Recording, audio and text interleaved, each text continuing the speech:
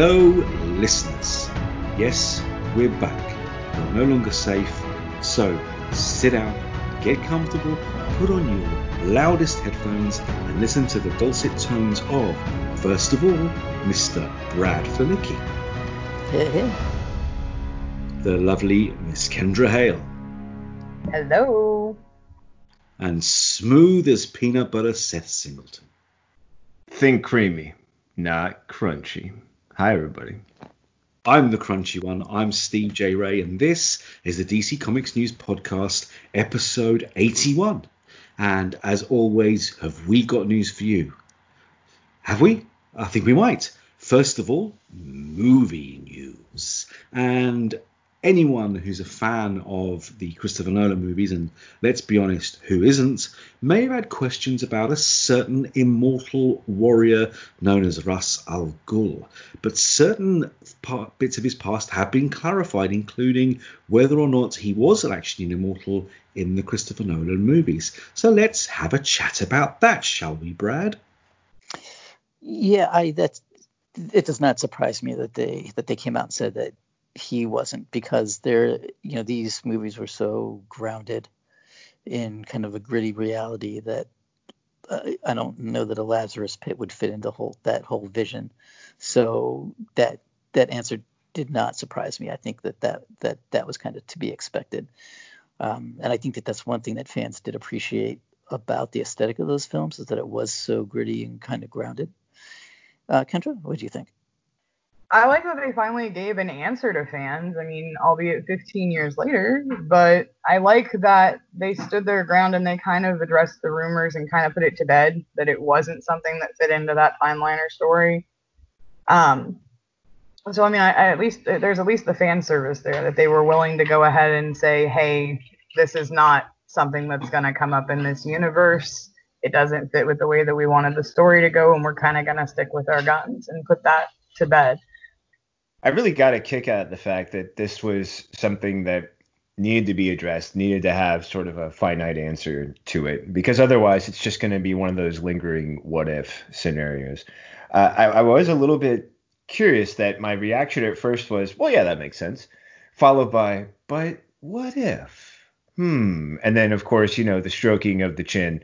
And if you're like me, you've got a little bit of furry mustache on each side. So that can be sort of like a fun, comforting sort of, And as I did, I thought to myself, but there's just enough of that mystery, that sort of preying on the suspicions of criminals that almost makes it feel like, even if it wasn't true, it would be a perfect urban myth to go along with the death and destruction that came with Ra's. So I was sort of intrigued by the idea that it was so clearly stated, no, that just doesn't fit in that reality, because it makes sense based on the gritty style of the movie trilogy. But there's also this feeling that when I watched it, that's what I went to initially was, yeah, but he's Ra's. I mean, he's got the pit. He could always come back. I mean, and when you're a member of the Assassins, you're familiar with surviving the impossible, disappearing in the unlikely. So there was always a part of me that thought, and maybe even still thinks, sure, why not? It's a possibility. Clearly, it's not one that would be played out in any future movies or anything like that. But I love this idea, and I sort of love the way the conversation, even though the discussion was sort of ended with this statement, for me, it just kept going. Steve, how about you? Yeah, it's what you've all said, really. This universe, if it was going to be like an ongoing franchise, but for some reason, unlike Bond, no other movie franchise ever has been. I mean, even Star Wars hasn't approached the almost 30 movies that Bond has produced. It's produced 9 and a couple of spin-offs. So it was never going to be something that would be revisited anyway, because they went for the main villains that haven't really been seen apart from Joker. They went for Ra's al Ghul and Bane. So they had to keep it, just like Brad said, perfectly well grounded and real characters that could exist in the real world. I mean, even Bane, rather than be pumped up full of super steroid, he literally just had air pumped into his lungs that helped him to act and uses his energy more efficiently and make himself a physical threat for Batman. So in a real world, as real as any world is, where someone dresses as a bat and beats the bejesus out of hoodlums for a living every night, then it would make sense for this not to have a place in these set of movies. But with a whole new Batman coming our way very soon in the form of Robert Pattinson in the Matt Reeves movie, could this be that one franchise, because he's young enough, he's only 30 odd, that we could get a series of Batman films, particularly with the fact that it's going to be tied to a TV show too? Once again, there are so many possibilities. So even though the Nolan trilogy decided not to, we never would have found out anyway, because those films were done and done. Christopher Nolan and Christian Bale, they all said, that's it, that's all we're making. We're going to close this off, bookend it, and make it a trilogy. And it was a magnificent trilogy, so well done to them. So yeah, it just makes sense, logically and realistically. Do you think that they would ever consider revisiting that universe in comics, like have a continuation in some way through comics, take Like the place in the Smallville same series. world of? I mean, I think that would be. It might be too late, but that would have been a cool avenue, I think, to No, it's explore. And I've never always too late. wondered if they would. Look at Smallville season 11. Yeah. It's never too late. That's a great idea. I like that. Something else for us to I write. know. Yeah, because I would just, I would eat that up. Yeah, I mean, all those years after Two-Face, between Dark Knight and Dark Knight Rises, what happened there? Mm-hmm. So much stuff you could plumb. So perhaps in that reality, we could write in a Lazarus Pit or 5. Intriguing. Right. But we can't change the past, even though certain Scarlet Speedsters have tried and failed on numerous occasions. And funnily enough, on that note, Andy Muschietti says that the Flash movie will involve time travel. Brad, what do you make of this? They can have so much fun with this. I love the idea. I said in the article that it's probably not going to be Flashpoint as they had originally wanted, but they might put some parts of it in there, and it'd be such a interesting, convenient way to deal with some of the issues in the DC EU, which would be kind of interesting. Between the Justice League that we got and the Snyder Cut and things like that, there'd be ways to play around with that in the time travel scenario idea. But yeah, I think that's a good choice. I think there's so much fun that they can have with that, and I hope they don't waste that chance. I hope they take advantage of it. Kendra, what do you think? I love the aspect of the butterfly effect that we might get to see, not only with the Flash, which is already being said that it's going to have a huge heart, which for those of us who cry at really emotional movies is probably going to be tissue ready. But I like the fact that not only will this potentially affect the Flash, but it's even being rumored to seep into other of the DC projects that are going on, like with the Batman, with Michael Keaton, the one with Michael Keaton that's coming up. I like that we would be able to see that, and I think that that's unique. Because while they're trying to build this massive world, what better way to show little hints of them being in the same continuity as to show things that are being affected by what Flash is going to do during this time travel. I'm really, really excited to see how they're going to execute it and what's going to be represented from it. Seth, what about you? Completely excited. I mean, I was hooked as soon as I read that quote. The idea that, Flash travels back to try to save his mother. That clearly tells me that the events that happen along the way, the road to hell paved to good intentions, the idea that what we start out by trying to do is not what we end up doing, that all leaves a lot of great ground to discover. I think it could be done in so many ways that can stem from Flashpoint. I'm well aware that the story points out with so many changes that seems like a more of an unlikelihood, and yet time travel can go in many different directions. The idea that instead of traveling just backwards, that he travels backwards and off by a few degrees and then has to make some discoveries through different worlds and learn from other versions maybe give us a chance to sort of build other examples about the Flash that we know of through his amazing history, and then with that sort of inform this story about how he's existed on other timelines, what this journey means for this version of the Flash, and how it's going to impact not only the characters that we've loved, but also characters we're looking forward to. So as Brad pointed out, I really hope it's an opportunity that isn't wasted. And I do love the fact, Kendra, that you brought up, that it's got such a spectacular heart. I mean, I'll be ready with the tissues. I'm a big weeping, sobbing, big old teddy bear, like happy to live out that feeling.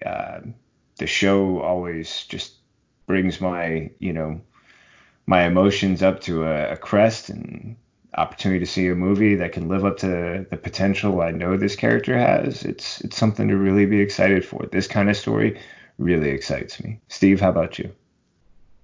Absolutely. So many ways it could go.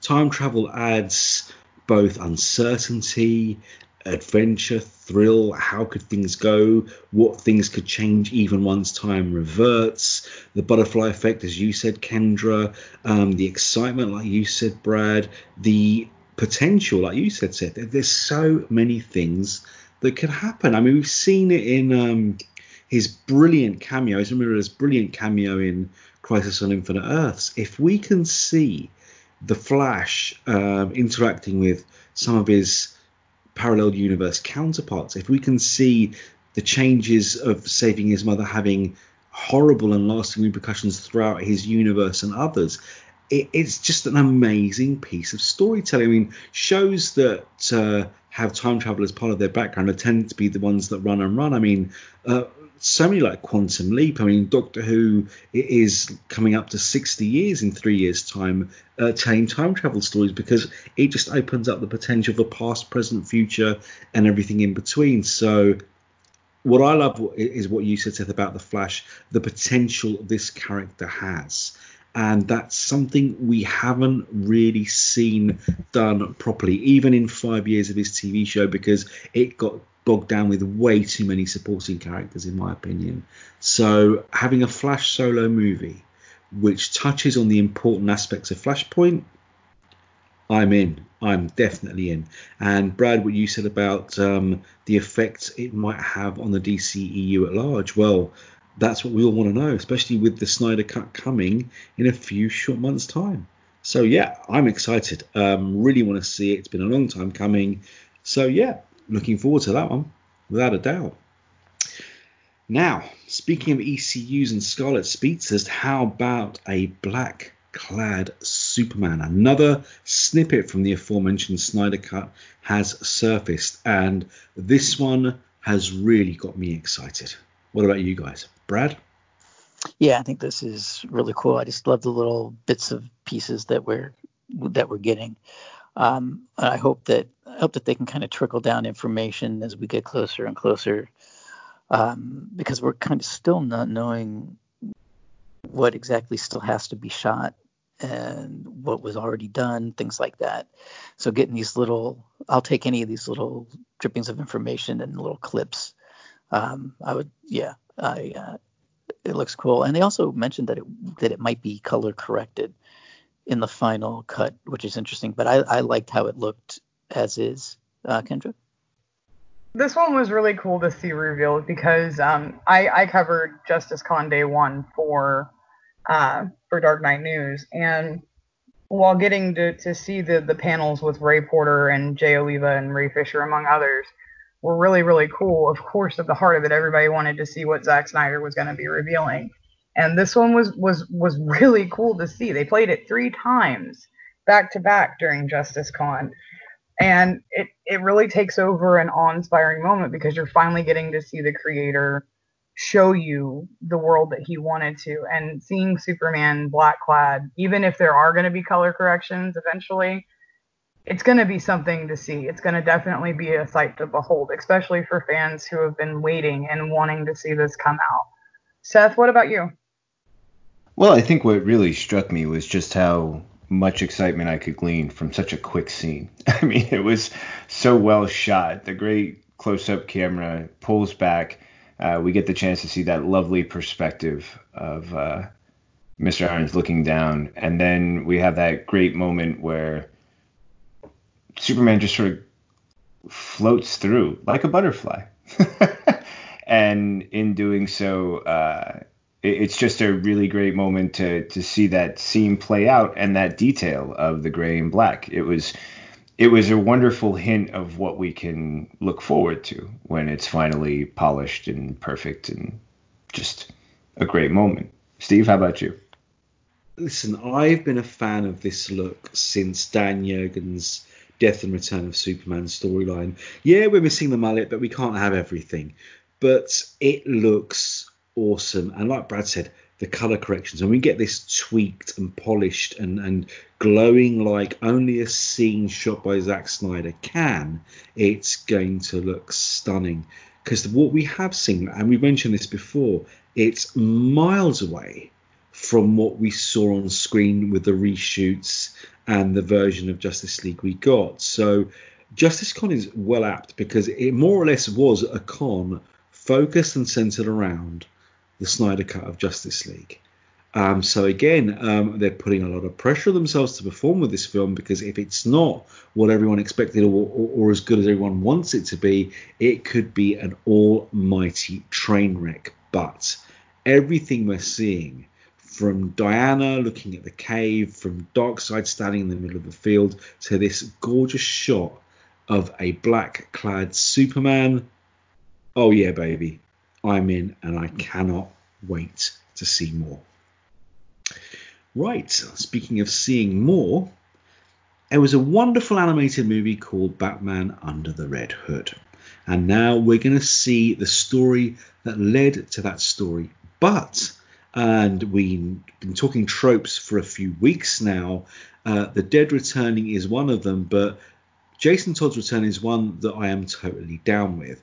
And to see the story of his death and to get the chance to choose again, where some of us may have been too young or not in the right country to vote the first time in the comic books, this is exciting. Yes, we're getting a Batman the Animated movie, which is interactive, which fans can change the outcome of as they're watching.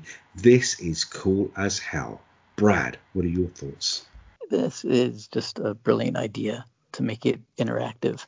And I have watched the Black Mirror episode and the Kimmy Schmidt episode on Netflix, the interactive episodes, and with a lot of those, I didn't feel the need to go back and make different choices. I was kind of like okay with the path that I took on those episodes, but this one, I would want to see what happens with the different ways you choose things, especially since we never really got to see what would have happened had Jason Todd lived in the comics. So the fact that we can go through in this movie, I think it's a brilliant idea.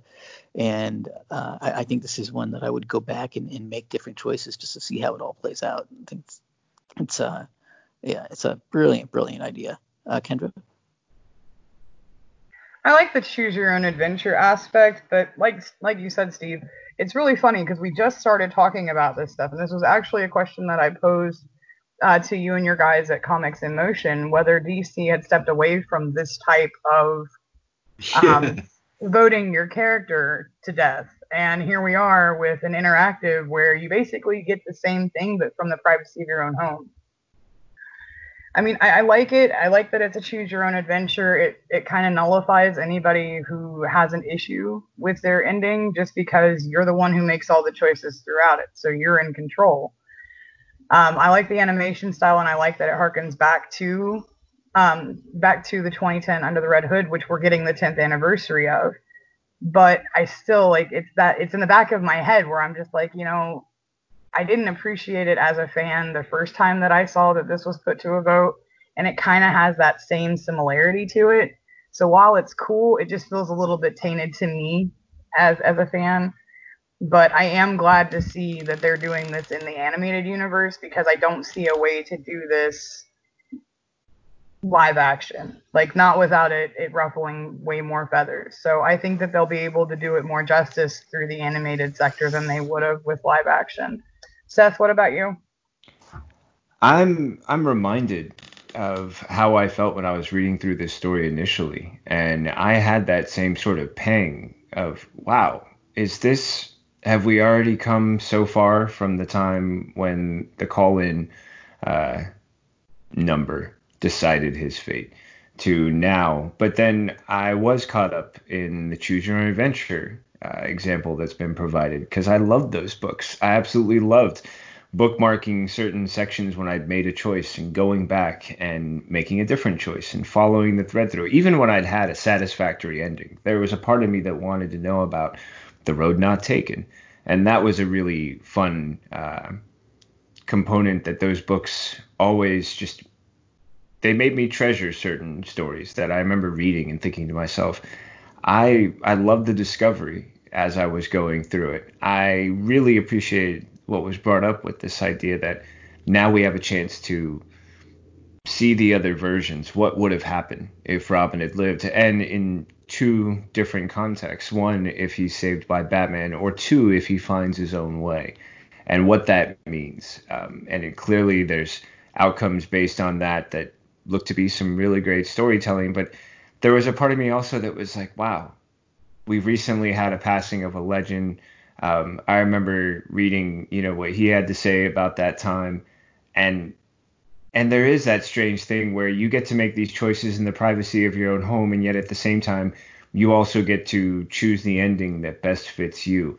It seems like it keeps in mind that history and yet offers you new ways forward. And I agree, Kendra. I don't know if there's a way that you could go back to this material, either in live action or, God forbid, ever attempt to do anything similar in comics. But that this attempt through anime is a really unique idea. And it makes me wonder what other parts they might be re-examining in DC's history. Steve, how about you? The big difference really is obviously back then it was a crowd of baying wolves out for blood. Jason Todd's recreation was extremely unpopular, and rabid fans just wanted him dead. One in particular, if the myths are to be believed, who programmed his Mac to redial the kill number every 90 seconds. And if that's the case, those 40 or extra 50 votes that led to Jason's demise were down to that one dude. But this is different. This is entertainment at home where you can choose and make your own movie. And that kind of technology is wicked. I love that. I do wish, though, I do agree with you, Kendra, that it shouldn't be a life or death decision. It should be multiple roads, multiple paths, multiple different avenues down a different maze that would end in a completely different result, or the same result, because it's that cleverly written that you'll get to the same ending anyway. But the fact that, like you said, Seth, we will be able to see what would happen if Jason had survived. That has always been something that's been playing on my mind since I was a teenager in the UK, unable to vote to save Jason. So what I have in mind is that beautiful piece of art that Jim Aparo drew with Batman holding Jason in his arms, a smile on his face, and the caption, "He's alive." They did draw the alternate scenes for the follow-up episode. Would Jason have been written out anyway, deciding he doesn't want to fight crime anymore and live an ordinary life as an ordinary child? Would it have driven him crazy, and then later he'd come back as a completely different Red Hood, bent on revenge against Joker and Batman? We don't know. So this is a lovely way of seeing a possible past we may never have seen before, in our own homes, without other baying fans wanting blood, but just as a pure form of entertainment, watching a movie that would be different every time you sit down to watch it. That to me just blows my mind. I mean, I said a couple of weeks back, a few years ago, Skype was witchcraft, and talking and seeing my friends on video every week to make a podcast would be witchcraft. But this, a movie you decide the end of, that you can decide which way it goes, is just magic to me. It could have been a better topic, but hey, I'll take it. And if this leads to more with slightly better results, would your decisions bring back a Justice Society? I don't know. The possibilities are endless. So Couple of suspect things there, but on the whole, I think it's a lovely, lovely idea. Right, so that's all of our movie news. Did any of you guys have anything else to say on any of those stories before we move on to talk about TV? Nope. I feel good. Kendra? Same. Great stuff. In that case, let's go from the big screen to the little bitty screen of the TV. Streaming news. Titans. Season 3 is coming, but obviously there's been a little thing going around called COVID, which has put the kibosh on movies, TV, and everything else like it. But Mr. Thwaites, who plays Dick Grayson, stroke Robin, stroke Nightwing, has given us a little bitty update. So, Brad, what do you make of this story? I'm just glad that it's happening. I think there's so much up in the air with DC Universe and things like that. I'm just even though production has slowed down, I'm just glad that we are going to get to see the third season eventually. Kendra? I think that that's something that we're seeing across the board. Is with the production, we're seeing how all of these teams are fixing and changing so that way they can adapt to COVID and what they would normally do with production, having to switch that over. I agree with you, Brad. I'm really excited to see that they are still working, that the writers still have these scripts that are coming out, and that we can expect to see Titans 3. One of the things that actually kind of shot out at me from the article is the fact that, and we called this, that DC Universe is switching all of their main shows, all their originals, over to HBO Max. And what that has, to see whether or not DC Universe is going to be closing down or not, it remains to be seen. But I know that it was reported that they've started canceling off and refunding those that had done the yearly subscriptions. So, that's kind of a red flag in that sense. But, when it comes to Titans itself, I'm excited to see that we're going to get a third season and that it is in production, that we're still seeing things come from it. Seth, what about you? I'm always excited to hear news about great shows that we love talking about on here. I'm always amazed at how much a story can be created about something.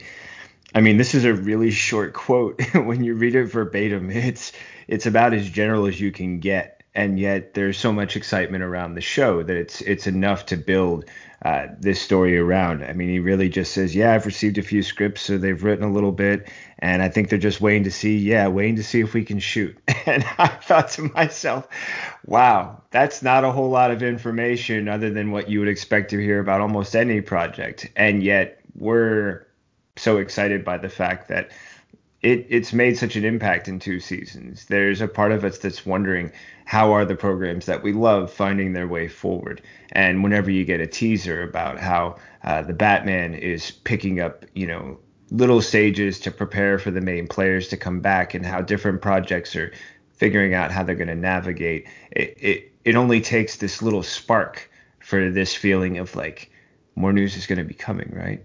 Tell me this is just the first little drop, that first moment that tells you more is coming. So I'm really excited to enjoy the excitement that this kind of a story brings up. Steve, how about you? I only wish we'd sourced a different website for this story, because there's another pretty decent Batman site out there with some initials DKN or something. I don't know if anyone's ever heard of it. They ran a story where Brenton Thwaites also talked about updating his Nightwing costume, getting lots of cool new gadgets. So there was a lot more information in that one. But hey, no one's ever heard of that website, so who knew? But I'm just excited we're getting Titans 3. And as for the whole DC Universe HBO Max controversy, it's heartbreaking, because so many fans have put time, money, investment, and love and care into DC Universe. But once again, I'm going to rip the S symbol off my brother Seth's chest and put it on myself and be a glasses half full kind of dude and say, well, Warner own HBO Max, Warner-owned DC universe. HBO Max, as you guys said a couple of weeks back, already have most of the DC content on there anyway. If they manage to put the comics on there too, awesome. Maybe HBO Max isn't the doom and the end of DC Universe, but a big, bold rebranding. And let's face it, with HBO, with Warner Brothers behind it, you're not just going to get all the great DC content, but every Warner movie ever made, every HBO TV show. There's more cool stuff there. And if it's as successful as I'm thinking it might be, maybe we might even get it in other countries apart from the US and Canada too. Maybe we'll finally get it over here. So I want to stay positive while I'm distraught that DC Universe is cancelling its subscriptions and paying people back for those who have them. I have high hopes for HBO Max.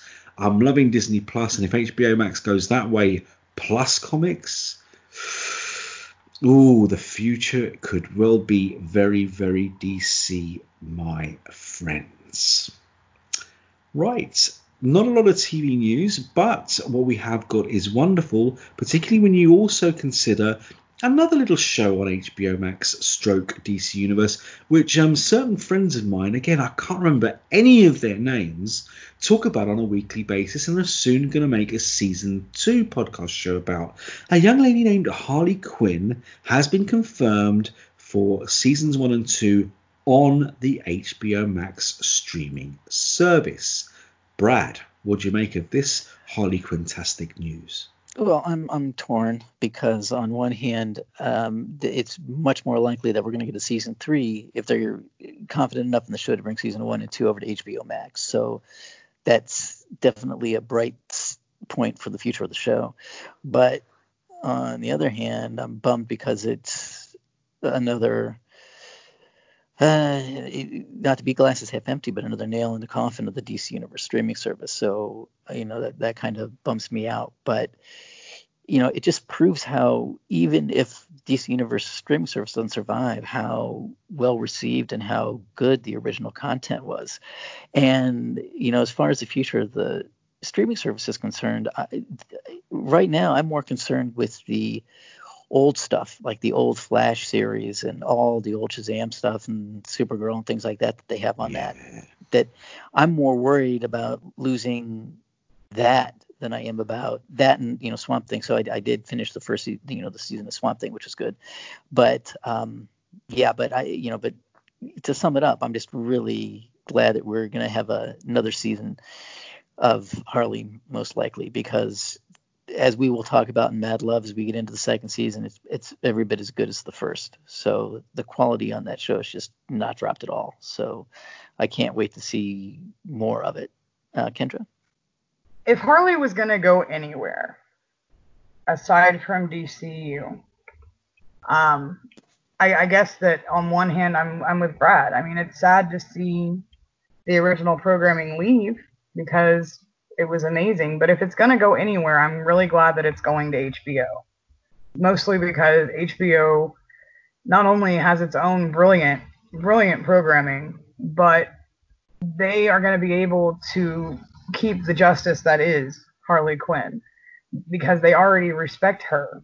I mean, from the article itself, it takes you over to HBO's Twitter and you get to see some of the fans' comments. And I steer you, my dear friends, to stay away from the comments.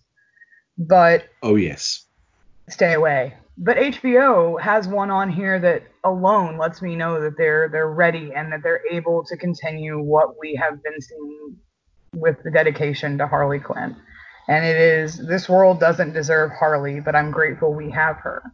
And for a program, for the distribution service to know what they're getting and to respect not only the fandom, but the character themselves and what has come before, and basically just kind of say, you know what, we're going to continue with what you guys have been seeing because we see the love that's there.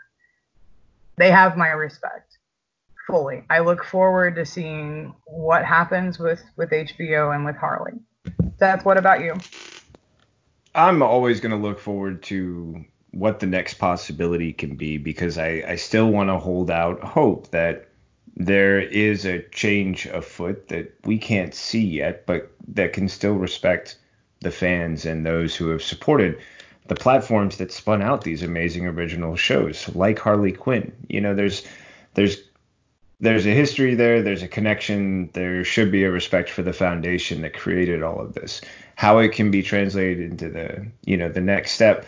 I still have this hope that there can be a DC library, a DC catalog, that somehow the DC Universe app can maintain some format that allows us to keep all that great stuff that Brad was talking about. You know, there's a wonderful collection of old shows and comics on there, which are just an absolute joy to go through and experience again. It's like just choosing segments from your life, childhood, teen years, young adult, and just sink right back into those things that brought to life your favorite characters. I know that HBO Max is a great place for Harley Quinn to go, because I know that, as you pointed out, Kendra, the respect that is demonstrated here. And I know that they can go on to continue producing amazing content. And I'm hopeful that this direction somehow means a greater benefit for these shows, that it maybe alleviates whatever production costs might have been placed on the DC Universe platform and allows them to take advantage of platforms that can take care of one end of the cost, and they can simply fund great quality content, because it's the one thing that, you know, I want to see sustained when it comes to shows like this. Steve, you brought it up with Stargirl. We've mentioned it with the possibility of Swamp Thing finding a new direction, a new home. The thing that made these shows great was the quality and care, and the choice to make sure that quality and care was consistent.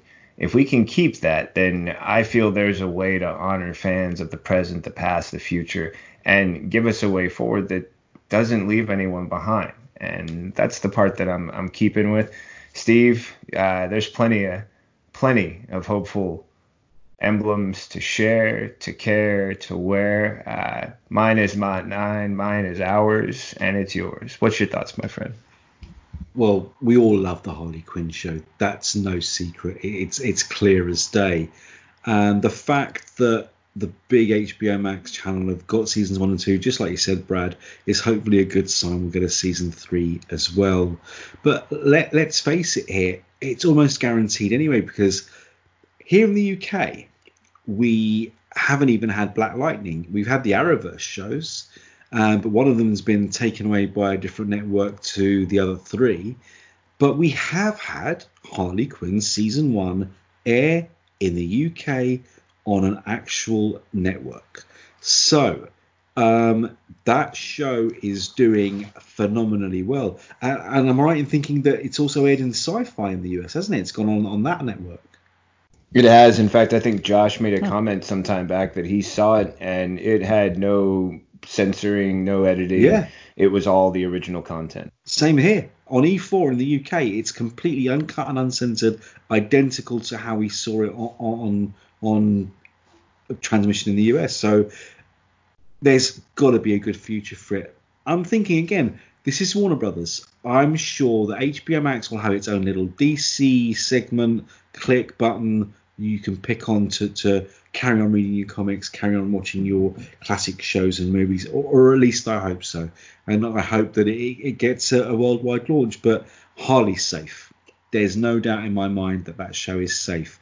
And like you said, Brad, as well, season 2, as good as season 1, in places it could even be better, particularly with what happens with the whole Harley relationship, the whole Dr. Psycho falling out, and all the wonderful, wonderful stuff you guys get to talk about on the Harley Quinn cast. I cannot wait to hear it.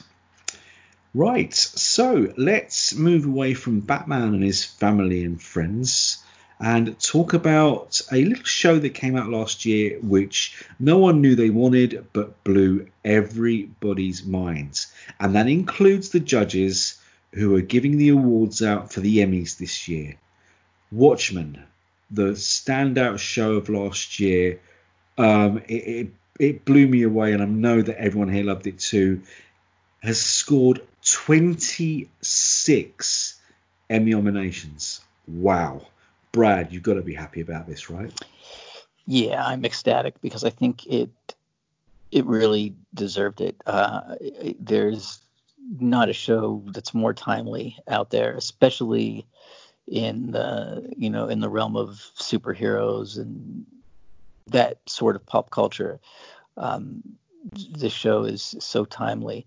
And I mentioned last week, I think it was, but DC has always treated these characters with respect, and it's very rare that they lend anything Watchmen to something that they know is not going to be quality. And I know before Watchmen had its missteps, but it's kind of it shows that they knew that they had something here, that they're kind of vindicated in letting the story continue the way they did, and everybody involved was so respective of what the Watchmen property means, and they really came up with something that was on that level of quality, and it deserves everything it gets. It's a really important show, and I hope that these nominations will get even more people to watch it. And it makes me curious too, is if Damien Lindelof and the team behind it is more inclined now to find a way to do a second season, because he said that he wouldn't do it unless the idea was there. So I wonder what this is doing, and where the world is at, is what that's doing for his creative juices as far as continuing on with it. Kendra, what do you think? I'm in the same boat. I'm excited to see that not only does a comic-themed TV series get recognized, but landslide recognized on several different fronts. And they're deserving in every single one of those categories that they've been signaled into. I mean, Watchmen was an amazing continuation from not only the comic, but also the movie. We got to see this universe that felt completely unique, but completely familiar and just re-immersing, stepping right back into a very comfortable place, even though absolutely not the most comfortable of subject materials, but still very familiar. And the actors themselves brought that to life stunningly. Given the fact that we're getting here in October an even bigger jump right back into that universe with the Rorschach storyline that we're getting, I mean, it's a fan's dream come true to see not only the recognition, but to see this continuing forward. And I hope that we do get more from that, and on the same level of excellence that we got Watchmen. Seth, what about you? There are great projects that create a gold standard. And I think Watchmen has done this for the next project that comes out of this universe. 26 nominations, not only to recognize an amazing series, but the recognition of the casting, from Gene Smart, Louis Gossett Jr. to Jeremy Irons and Regina King. I mean, the performances that we saw, and the fact that this was a project that looked at history, and it did so unflinchingly, and it was powerfully done. There were episodes in there. I remember that the amazement sort of in my wife's eyes when she was telling me about a friend of hers who I believe he still has a career in acting, but now it's transitioned into voice acting. But his response to the episode with the memory pills, and that absolutely breathtaking, gorgeous journey that we took through history, through someone else's memories, and threaded it together. When she was done reading the description, she looked at me and she said, "Have you seen this episode?"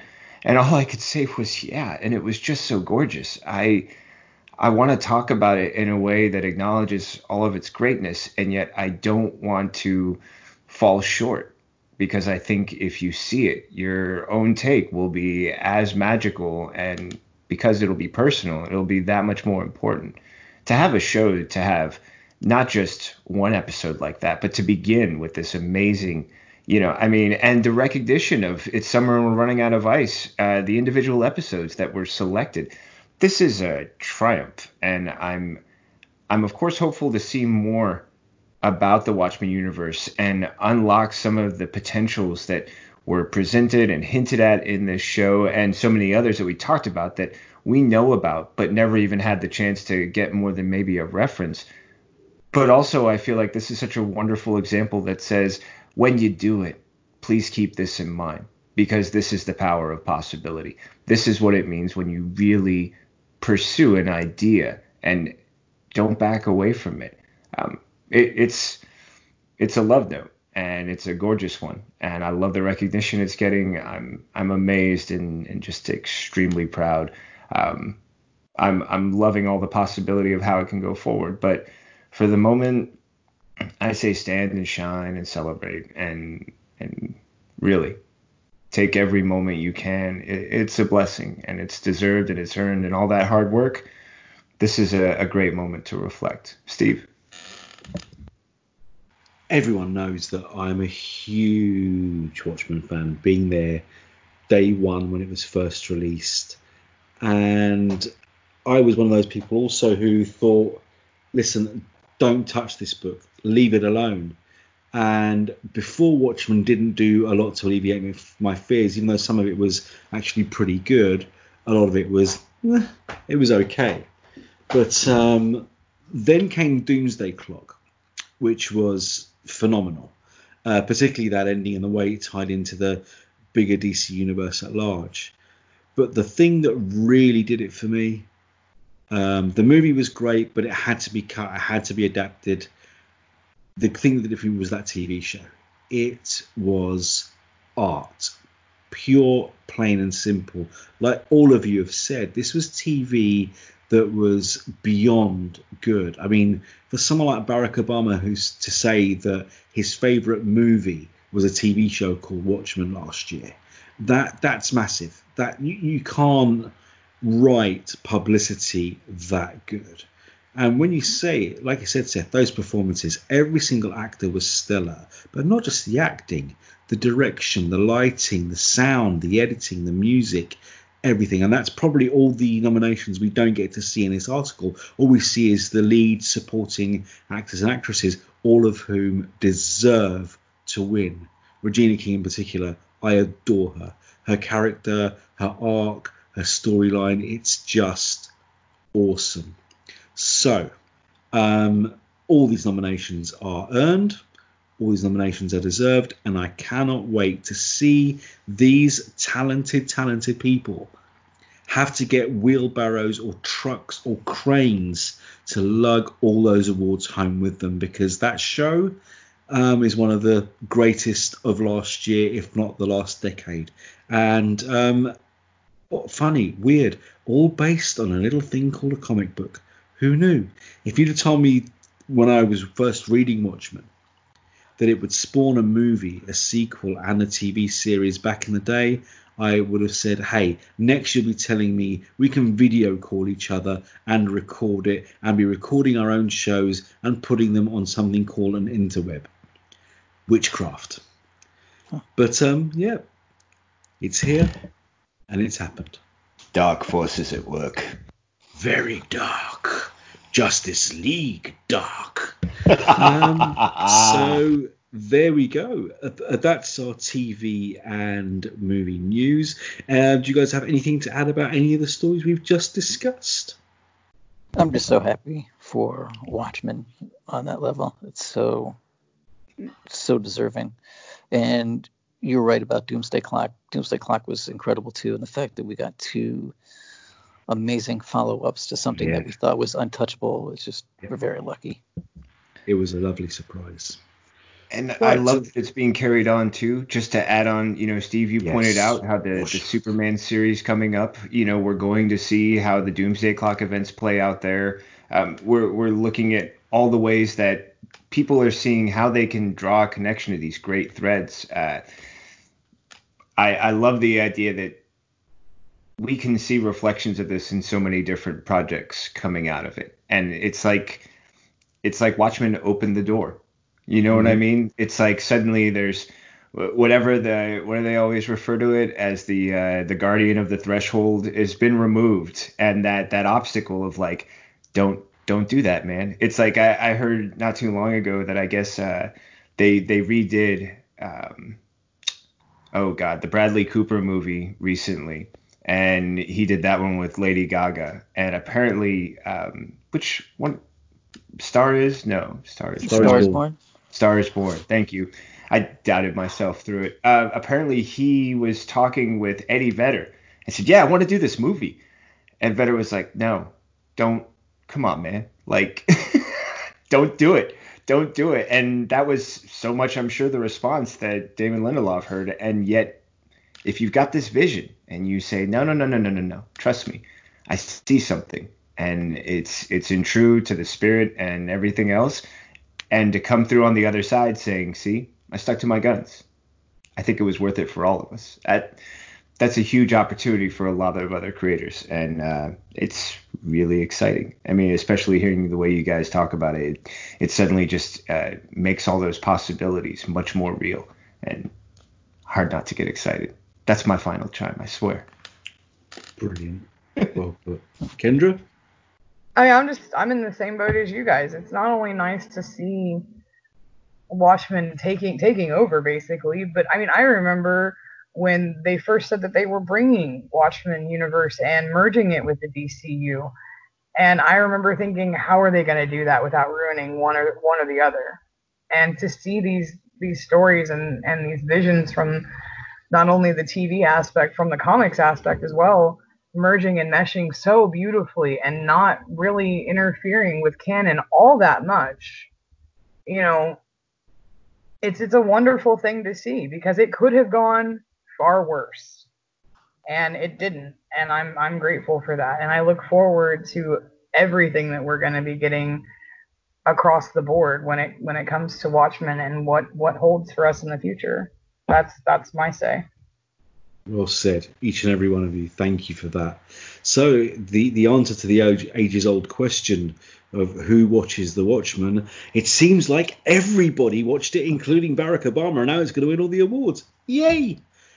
Right, so that's it for our TV and movie news. We're going to have a little break to keep ourselves out of trouble, make sure we don't knock anything over and break it, and are well-behaved children.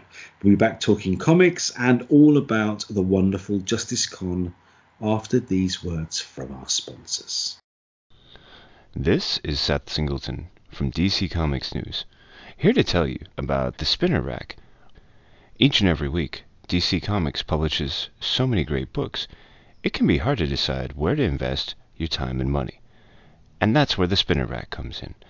The Spinner Rack is my honest attempt to rate, review, score the top 5 books from DC Comics each and every week. How can you listen? It's easy. All you have to do is go to your favorite platform, subscribe to DC Comics News podcasts, and wait for the new episode to load up. Join me each and every week as I sift through the best from DC Comics and pick my top 5 books. Can't wait to share them with you and to hear your scores when you share them with us, right here on the DC Comics News Podcast. First, there was the DC Comics News Podcast. Then came the Spinner Rack. And now, the third show brought to you by the guys that brought you all that other stuff I just mentioned. I Am the Night. A story about the stories. A show celebrating Batman, the animated series. Week by week, episode by episode. Just when you thought it was safe to put on a pair of headphones, I am the Night.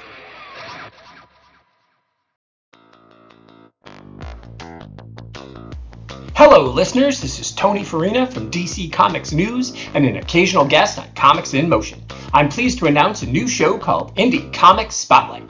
Each week, my guests and I will be taking a deep dive into a current title or a classic graphic novel from a publisher other than the big two. Consider this show the best of the rest. My hope is that we'll bring new readers to independent comics and give old readers a chance to share their thoughts.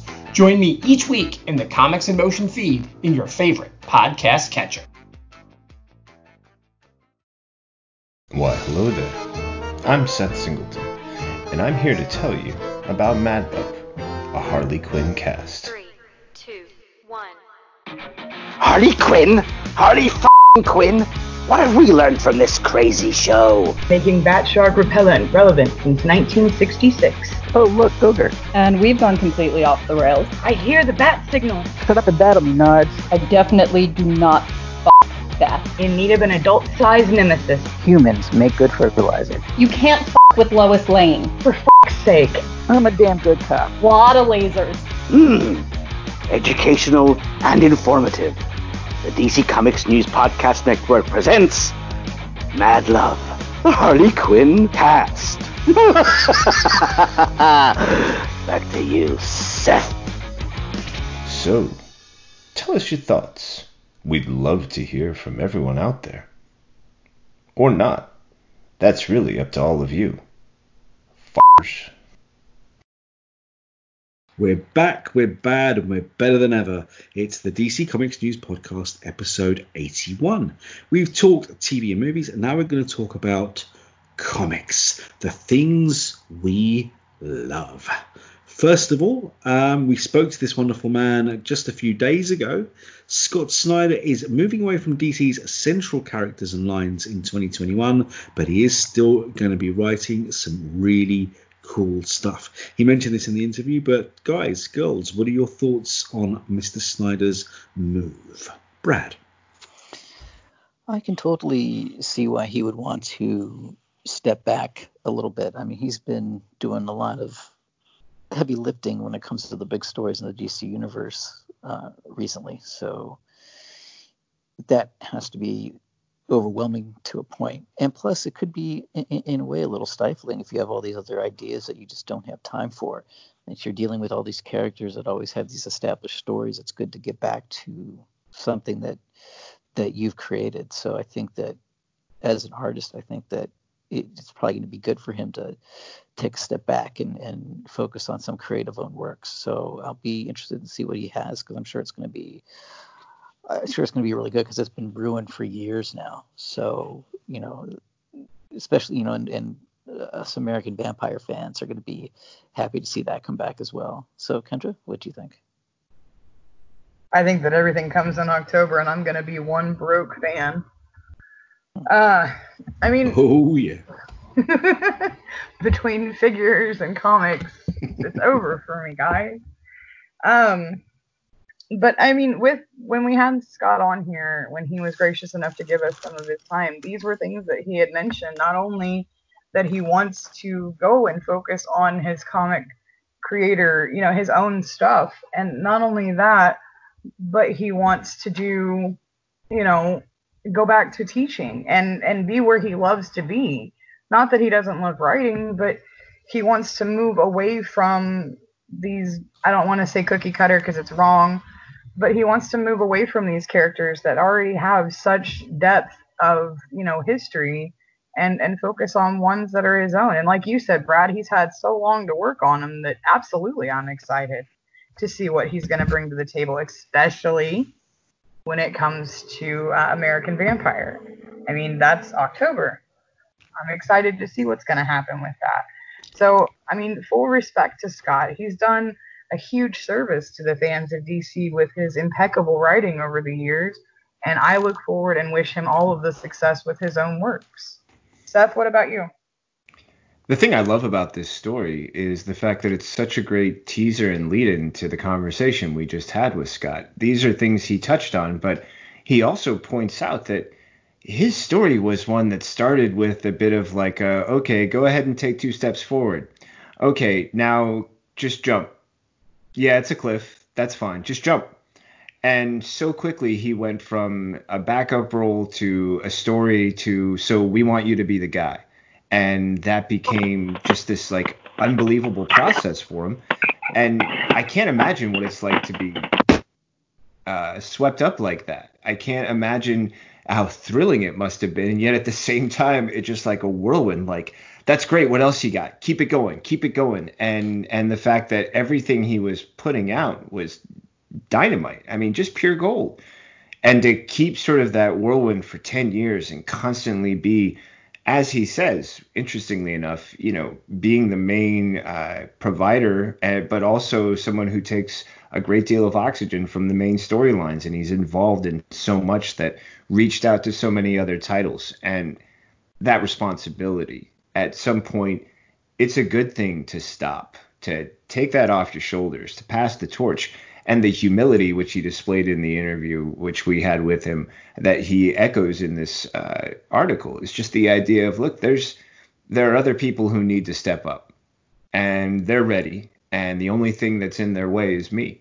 If I step out of the way, look how much greater I can be for those creators. Look how much more I can offer for the next person coming up behind me. But that in doing so, he can then take advantage of the fact that he's had all these great independent projects that are so exciting that we had a chance to talk to him about.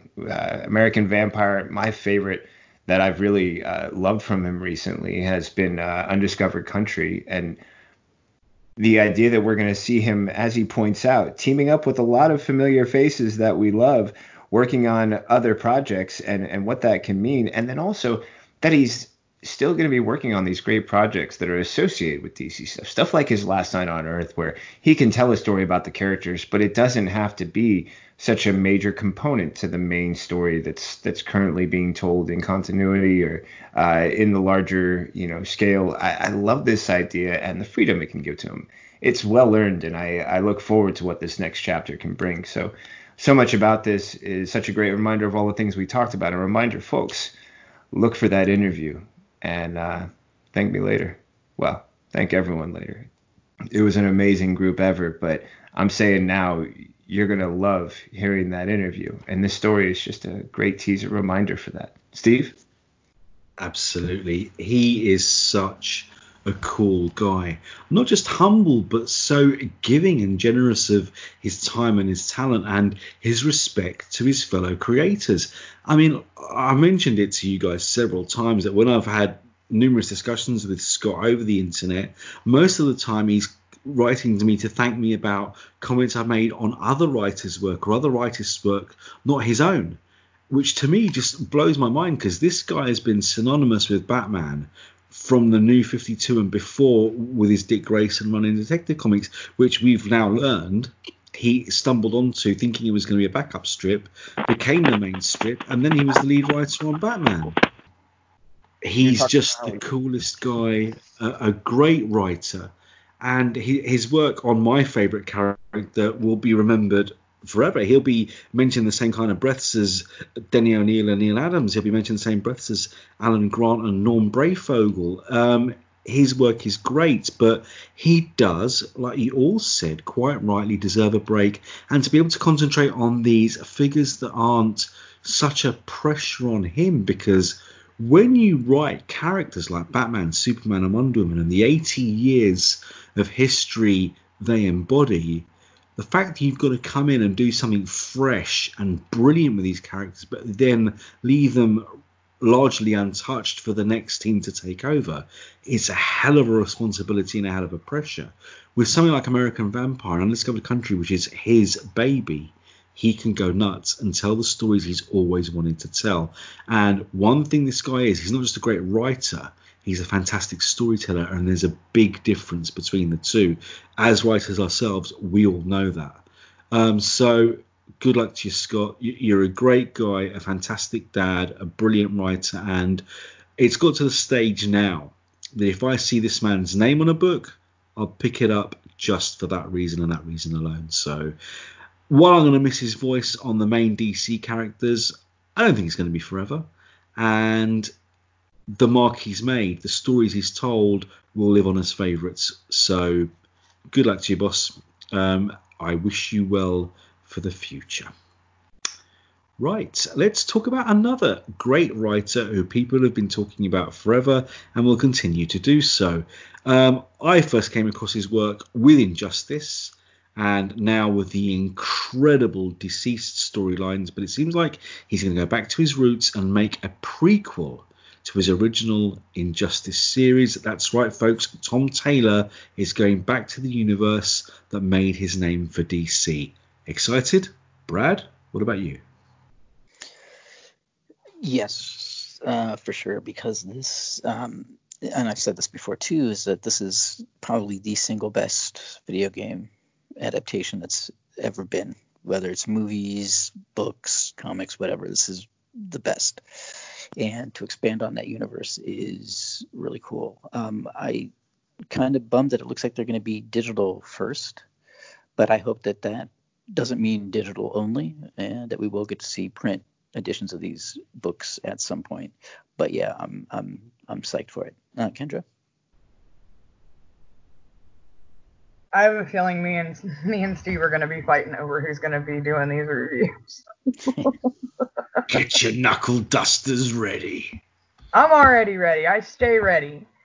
But I'm excited for this because Injustice was one of the very first comic series. And Brad, thank you for bringing up the video game, because this was the first time that I got my daughter to enjoy, like, she enjoyed the video game and the comic series. So it was really cool to share that world with her.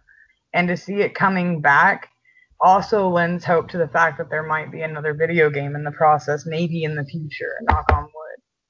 But I'm excited, and my daughter's excited. So this, I mean, there could be no better time. The fact that we're getting to see this come into fruition, I'm fully on board. Take my money. I'm done. Seth? Yeah, just, here's the credit card number. Here's the expiration date. Here's that little 3-digit code they're always asking for. Go. Just, Phil, go. Without question, there's so much joy that's been taken from the just completely original storytelling behind Injustice. How it's that one title that makes the idea of basing a book on a game all of a sudden seem like the most perfect and brilliant thing to do if you do it right. And this is a guy who's been doing it right. And clearly this prequel, Fall of the Old Gods, the fact that we get to have his version of the JSA and the Joker just messing everything up. This sounds like a really fun story, and we're going to get to talk about it in our upcoming, some other great characters that are coming out of it.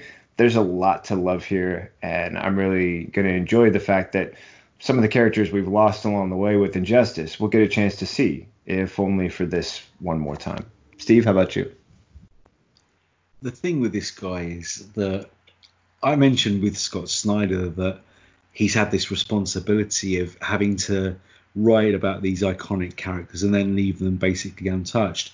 Tom Taylor's been allowed to go completely backcrap crazy with these characters because they're not in current continuity, and he's done the same again with Deceased, and that's what makes his Injustice comics so brilliant, because you do not know who is safe. It's like Game of Thrones in comic book form. You can read these books and every issue will be a gut punch or a kick to the fields that you never saw coming.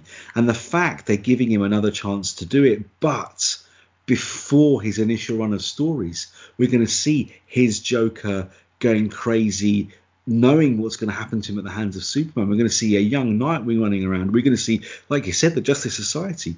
This is so cool. I'm getting frostbite. I cannot wait to pick up these comics. And I agree with you, Brad. It's annoying that they're digital first, but let's be honest. So were the first two Injustice series. They came out digitally long before they appeared in print. So this whole digital thing is starting to irk me. And looking at prices and the fact that you can get so many, not just DC and Marvel, but indie comics titles from companies like Comixology for a really decent price every month, I'm starting to be tempted, particularly with stories like this coming out about Injustice and its prequel, that I may have to look into this a little bit further. But whatever the case, Tom Taylor is another one of those writers who I see the name on a comic, I'll pick it up. His Marvel stuff is some of the few Marvel books I still take a look at every now and then. So Injustice, back again, Tom Taylor. Yep, take all my money, you evil, evil comics geniuses, you. Right, let's talk about the Golden Age. Let's talk about the All-Star Squadron. Let's talk about a man who is amazing. Who am I talking about? Amazing Man, punching out Hitler. Brad, your thoughts? I think this is going to be a lot of fun, and I like that it was a character that was created in the 80s as kind of like a flashback to a character that existed but didn't exist at that time as far as being in comics at that time. That's a fun little thing to play with, and any image of anything punching Hitler is always a-okay in my book, so thumbs up on that. But this looks like it could be a lot of fun. Kendra? So there are so many video games that are on the market right now that feature stuff like this, and the comics world as well. I mean, there's the very well known image of Captain America punching Nazis, and this is very, very similar to that. But the artwork in this is beautiful. I mean, it really does take us back to that style of art that the Golden Age was known for, and I love it. I'm here for all of the reminiscing. That and the quote we get from Tom himself saying that, to remind us that tyranny often starts with the words we want to hear, that promises can be eroded and corrupted by power, that criticism should be heeded and amplified, never silenced, to remind us what we stand for. How powerful is that lead up? I mean, how could you not get excited hearing somebody speak with such passion, especially with the image that's presented? Like I said before, I'm fully ready to read this series, and I'm so excited to see if this plays a part in it at all. But even if it doesn't, what a way to tease fans into the series. Seth, what about you? It's a perfect teaser. It's a great image. If there's one thing that I think I would love to see more of is the idea of tyranny just being knocked out cold. I mean, just really, I have no hesitations. I love the image, Mr. Tedesco. Your art is gorgeous. It's timeless in that way that we've been lucky enough to experience from some other great creators, some who aren't with us anymore. But the fact that you have a talent and a gift that can look back and see that time and recreate it with all of the brilliance and wonder, and yet just that timelessness that a more modern perspective can sometimes offer, and also maybe the desire for those same qualities to be reflected now. It's a great thing that I love, not only from the imagery, but then also because, Brad, what you pointed out with the conceit behind the story. There's a lot of joy in my heart whenever there's a character who remain undiscovered, and through that discovery we have a whole new chapter to tell. This sounds like a great chapter. I'm looking forward to reading. Kendra, as you pointed out, the words that he gives us to lead up with, the idea that we are so susceptible to the things we most want, and that's how we can be led astray. And even in those moments, if we remember what we stand for, what we're capable of, what we can stand up to, there are a few moments that feel as uplifting as this moment does when you're reading those words. Steve, how about you, my friend? I want to hug all three of you so much. Kendra, you're right. Those words are passionate beyond belief. Seth, yeah, we're all fans together in this. Absolutely excited. Brad, I'm glad that I'm not the only Nerd Yoda and Geekopedia in this team. The fact that, yes, he was a Golden Age character that didn't appear in the Golden Age he appeared in the 1980s is a beautiful thing. But I don't know if you guys are aware, he was actually based on a Golden Age character called the Amazing Man, who, after Superman, was the only superhero to get his own comic with his name on it, even before Batman did after Detective 27. But he was created by a man called Bill Everett. So obviously the first Amazing Man of DC Comics was called Will Everett in honor of this character. But the amazing thing about this whole Injustice prequel is that not only, well, clearly this is Will Everett, the original Amazing Man, he's punching out Hitler. But we could get to see his grandson, Will Everett III, the second Amazing Man, or his brother Marcus Everett, the third Amazing Man, or even Rooker Bond, who was the fourth. I mean, the fact this is a prequel, if it runs for years and years and years and years like the original Injustice series did, then we could see all 4 iterations of Amazing Man and learn new stories about them, get new histories from them, and whether they're in and out of continuity or not, This is Tom Taylor writing them. And with that level of art, like you all so beautifully said, that one image evokes everything from the Golden Age Captain America to the All-Star Squadron to the Justice Society to all the Nazi bashers that we adore from comics. It just makes the whole concept so intriguing that I cannot wait to read more. And like I said, maybe a digital subscription is on the cards, because I don't know if I can wait to have the printed version in my grubby little mitts. So, guys, that's the end of the comics news. Anything to add to any of those great stories? Brad? No, I think we covered everything. Kendra? I'm good. Seth Meister? So many great things to look forward to. It's always easy at the end of these podcasts to leave with a happy heart. Mine is full, content, and maybe runneth over. How about you, my friend? In that case, no, I've said everything I have to say on the main topics, but of course we do have a massive topic to cover and discuss. And as Kendra mentioned earlier, we're going to shake the order up a little bit and start with Kendra, then go to Brad and Seth about all the events, all the news and tidbits that came out of the recent Justice Con, looking at the Snyder Cut of Justice League. So Kendra, please tell us some of the other juicy news items and interviews you were party to. Well, with Justice Con specifically, I was a part of all of the panels, except for Zack Snyder. Not that I didn't watch it, but our own Damien covered the Zack Snyder coverage, and I covered all of the other panels, which were like Ray Porter, Jay Oliva, Ray Fisher, who played Cyborg, of course, and then also we had the American, the suicide prevention team that were there. There was a lot that was covered that first day, and all of it was really engaging, especially the ones by Ray Porter and Ray Fisher. But at the heart of it, everything was, you just saw the passion that these people had for working on the project, and for how much it meant for them to finally being able to see the Zack Snyder's cut coming.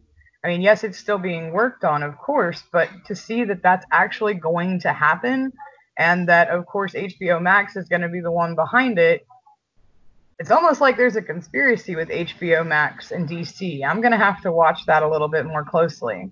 But I mean, it was really nice, and it was insightful to see just how passionate these people were when it came to the project itself, as well as the movement.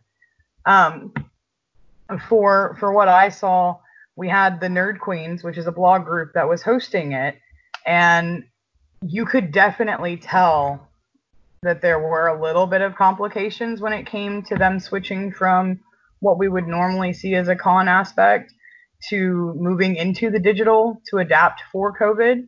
That was actually something that during number 79 for DC Comics News, me, Seth, and Kelly had actually talked about seeing how it was going to be able to translate from the normal con aspect and the atmosphere that you see with that into the digital. And I won't lie, while yes, the girls did a beautiful job of getting everybody together and getting it organized, you could definitely, especially from somebody who does something like what we do, you could see where there were a lot of getting used to it. There was a lot of dead air that took place when they were getting ready to go live. And I remember actually being really confused when they did their Justice Con introduction, because I didn't know who these young ladies were. I had no idea who the Nerd Queens were until I actually went and looked them up. And I actually asked them a question on the YouTube live chat, and I was like, can you guys go ahead and introduce yourselves, because some of us aren't aware of who you are and we would like to know. And literally the introduction, all that it was 15 minutes of them kind of girl gushing and fanning out about how many people had shown up to see this. And well, yes, I like I said, first time that they've done this. This is a brand new medium to use for stuff like that. I think that there's a lot to be learned from that, especially from the chat aspect, because Seth, me and you discussed this, where we were really curious to see if there were going to be any moderators or how the chat itself was going to function. Let me tell you that when Zack Snyder came on, it went wild. They could not control the chat. There were no moderators, no administrators. It went psychotic. And it actually, if there was a way to break the internet truly, this would have done it. There were that many fans that wanted their questions answered. And of course you do, because it's the man himself, Zack Snyder. But overall, I mean, it was really immersive, interactive. Ray Fisher was amazing in his interview. Like, if there were a bucket list for interviews like what we've had, he brought that passion like what we had with April Bowlby. It was a great watch overall. So I do recommend going through, and if you are curious about those, seeing them. But like I said, it definitely lets all of us who sit in that media broadcasting see where the pitfalls are for the transition to this. But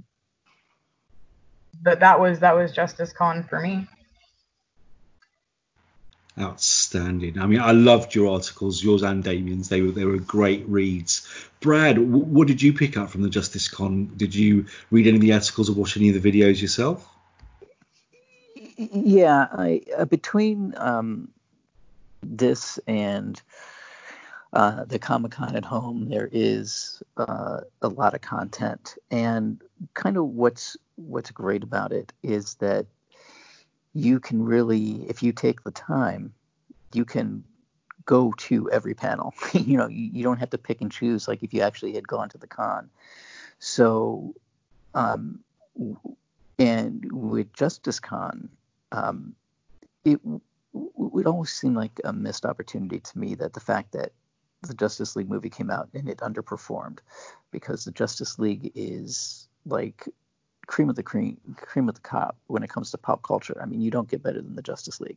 So it deserved to have like an impact.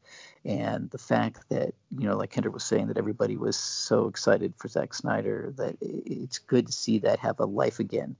And, with the Snyder Cut, or just with just fans in general, it's amazing to see. And, going back and watching videos, it gives me kind of a chance, as a person who goes to cons, like the New York Con. I've been to a lot of Walking Dead panels, for instance, so I don't go to them now. But with these virtual cons, you can, because the videos are always there. So I recommend to anybody listening, there are so many cool panels that you can watch, and I would definitely recommend taking the effort to dig a little and find some really cool content. Yeah, I mean, there's so much out there, and a lot of them sometimes they're like 30 minutes, 40 minutes, so they're not even that long. But yeah, it's definitely worth it. Yeah, I think that overall, they're still getting the kinks worked out, but I do think that some of these panels, they worked fine with not necessarily a moderator, and it was fun to see that there was still a lot of excitement and energy that you could feel, even though you weren't necessarily in the room. Seth? I think my biggest takeaway was the fact that there was so much enthusiasm and excitement and passion that it was almost like putting a moderator in would have dimmed that in some way. Like there was a desire to not control too much, because you wanted to give everyone who was watching the opportunity to feel like they were involved, to, for the most part, not try to bridle that energy in any way. But unbridled energy can be pretty chaotic. I only had a chance to try and click in at times and catch some snippets, and then I would, for the most part, rely on the great reporting we have and the stories that were coming out, and just glean these wonderful gems that felt really just so positive, in light of so much that's happening around, that would almost say, how can you continue to be positive? How can you continue to have this kind of hope? But it was displayed through the panels, through the guests. And yeah, there's a lot of learning to be done. There's a lot of areas that can be improved. but the feeling of we know this isn't perfect and we're doing it and we're going to keep doing it, that was contagious. It was infectious, and it was something that I think everyone was willing to look to and say, you know what, despite the quirks, despite the complications, whatever might occur, we're here. You can have whatever mistakes you want and we'll still be here. And that's gotta be something that I think a lot of both fans and the people who are responsible for putting on JusticeCon and Comic-Con can take heart in, is that the fans aren't going anywhere. They were there. They'll come back. They'll continue to enjoy the ways that you guys have opportunities to learn, and how the next version is going to show us just what you've learned and how you're putting it into practice along the way. I mean, there was so much to enjoy, from the trailers to, I mean, even some really cool toys, which were really fun to look at. There were so many great things that you could check out. And Brad, I love that you pointed out, like, take it when you want it. There's still so much out there that if you haven't had a chance to catch it all yet, you can still click play and sit back and take yourself right back to one of those moments. Steve, how about you? Yeah, you all raised really, really valid points. I mean, the main focus of the shows was to see if this could actually be done. And we've got to remember this is the first attempts really at doing virtual conventions. And on the whole, they were successful. But I have to agree with Kendra that the hosts for the JusticeCon assumed that everyone knew who they were. And as a member of a team of 5 broadcasters who know what they're doing, I just know that we would say, hi, I'm Steve, I'm Brad, I'm Seth, I'm Kendra, I'm Kelly. We're part of the DC Comics News Podcast Network. This is where you can catch us. We're lucky enough to be here at this show. Without further ado, that's us. Let's talk Zack Snyder. Let's talk the Snyder Cut. We didn't even get that. And that was a little bit off-putting and unprofessional, really.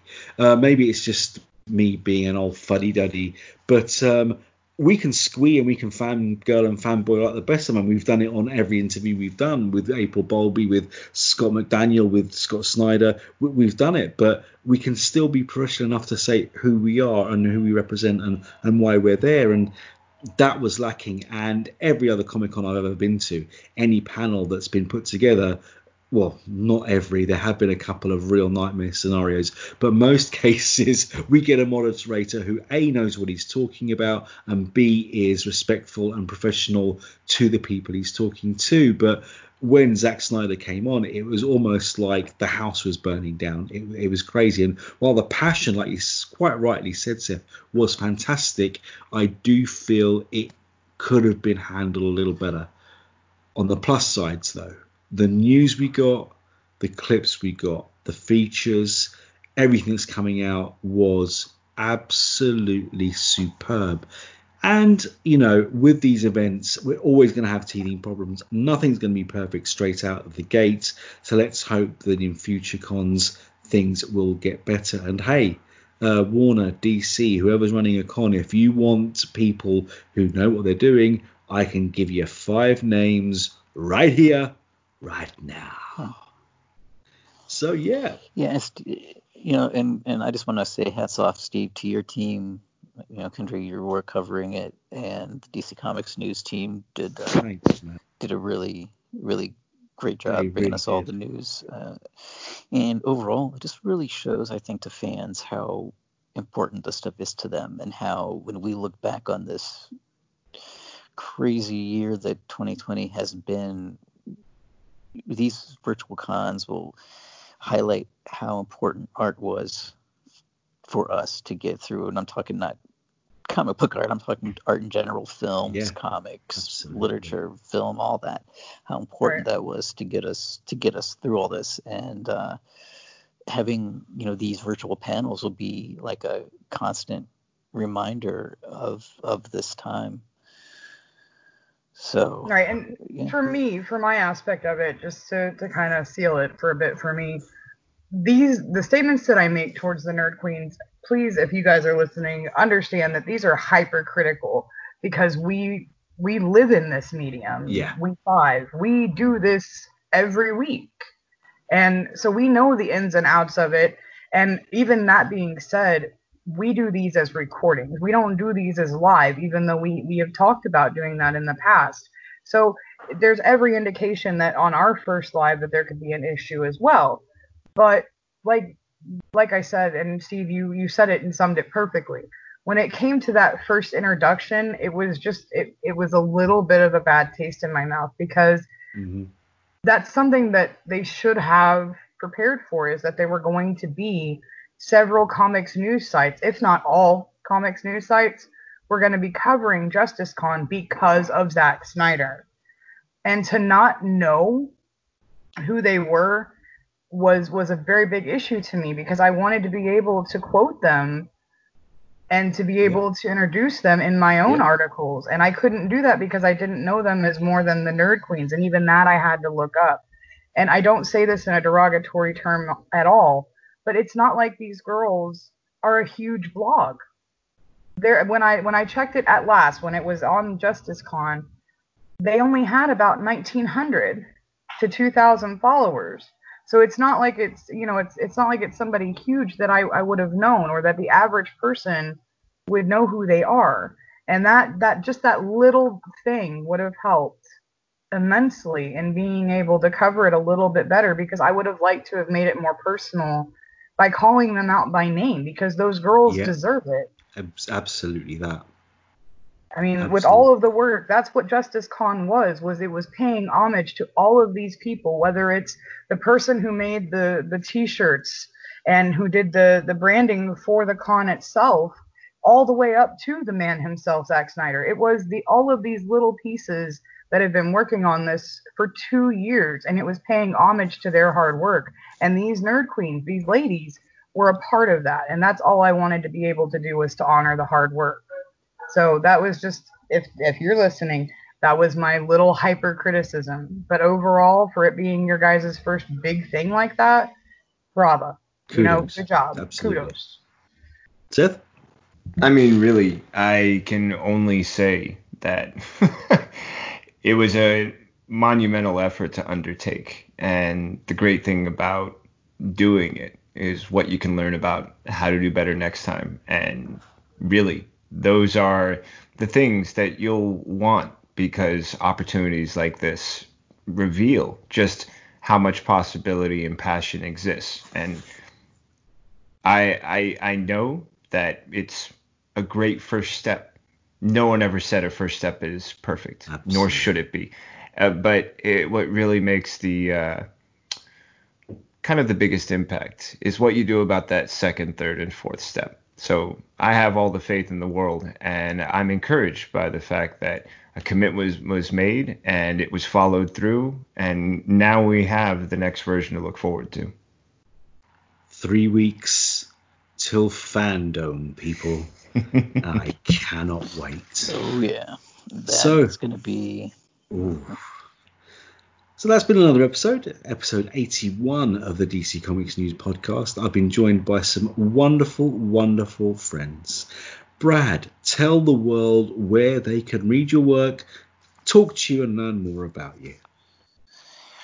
You can find me writing news and reviews, DC Comics News. You can find me on the Mad Love podcast, as well as the regular DC News podcast that you're listening to right now. And you can follow me on Twitter at FlickyB1. Kendra? I can be found doing reviews and opinion pieces for not only Dark Knight News, but also for Fantastic Universes. I can be found here with these lovely people every week doing the DC News podcast, as well as when we restarted up the Mad Love Season 2 for Harley Quinn. Also, I can be found on Twitter at Devour All Words. Seth, what about you? Yeah, you can catch me writing reviews on DC Comics News. You can catch me with this fine group every week, most weeks, DC Comics News weekly podcast. You can catch me hosting the Spinner Rack, and you can catch me online as Seth Singleton. In whatever format you choose, surprise me. It's fun that way. How about you, Steve? Thanks, Seth. As for me, yes, I'm on this show most weeks, and I love every second. I also have my own little show on this network called I Am the Night, where my son or another guest and I talk Batman the Animated Series every week, breaking down every episode. You can catch me on the Comics in Motion podcast feed as well. And if you want to read my work, my written works can be found as easily as by typing in Steve J. Ray to the search engine of your choice.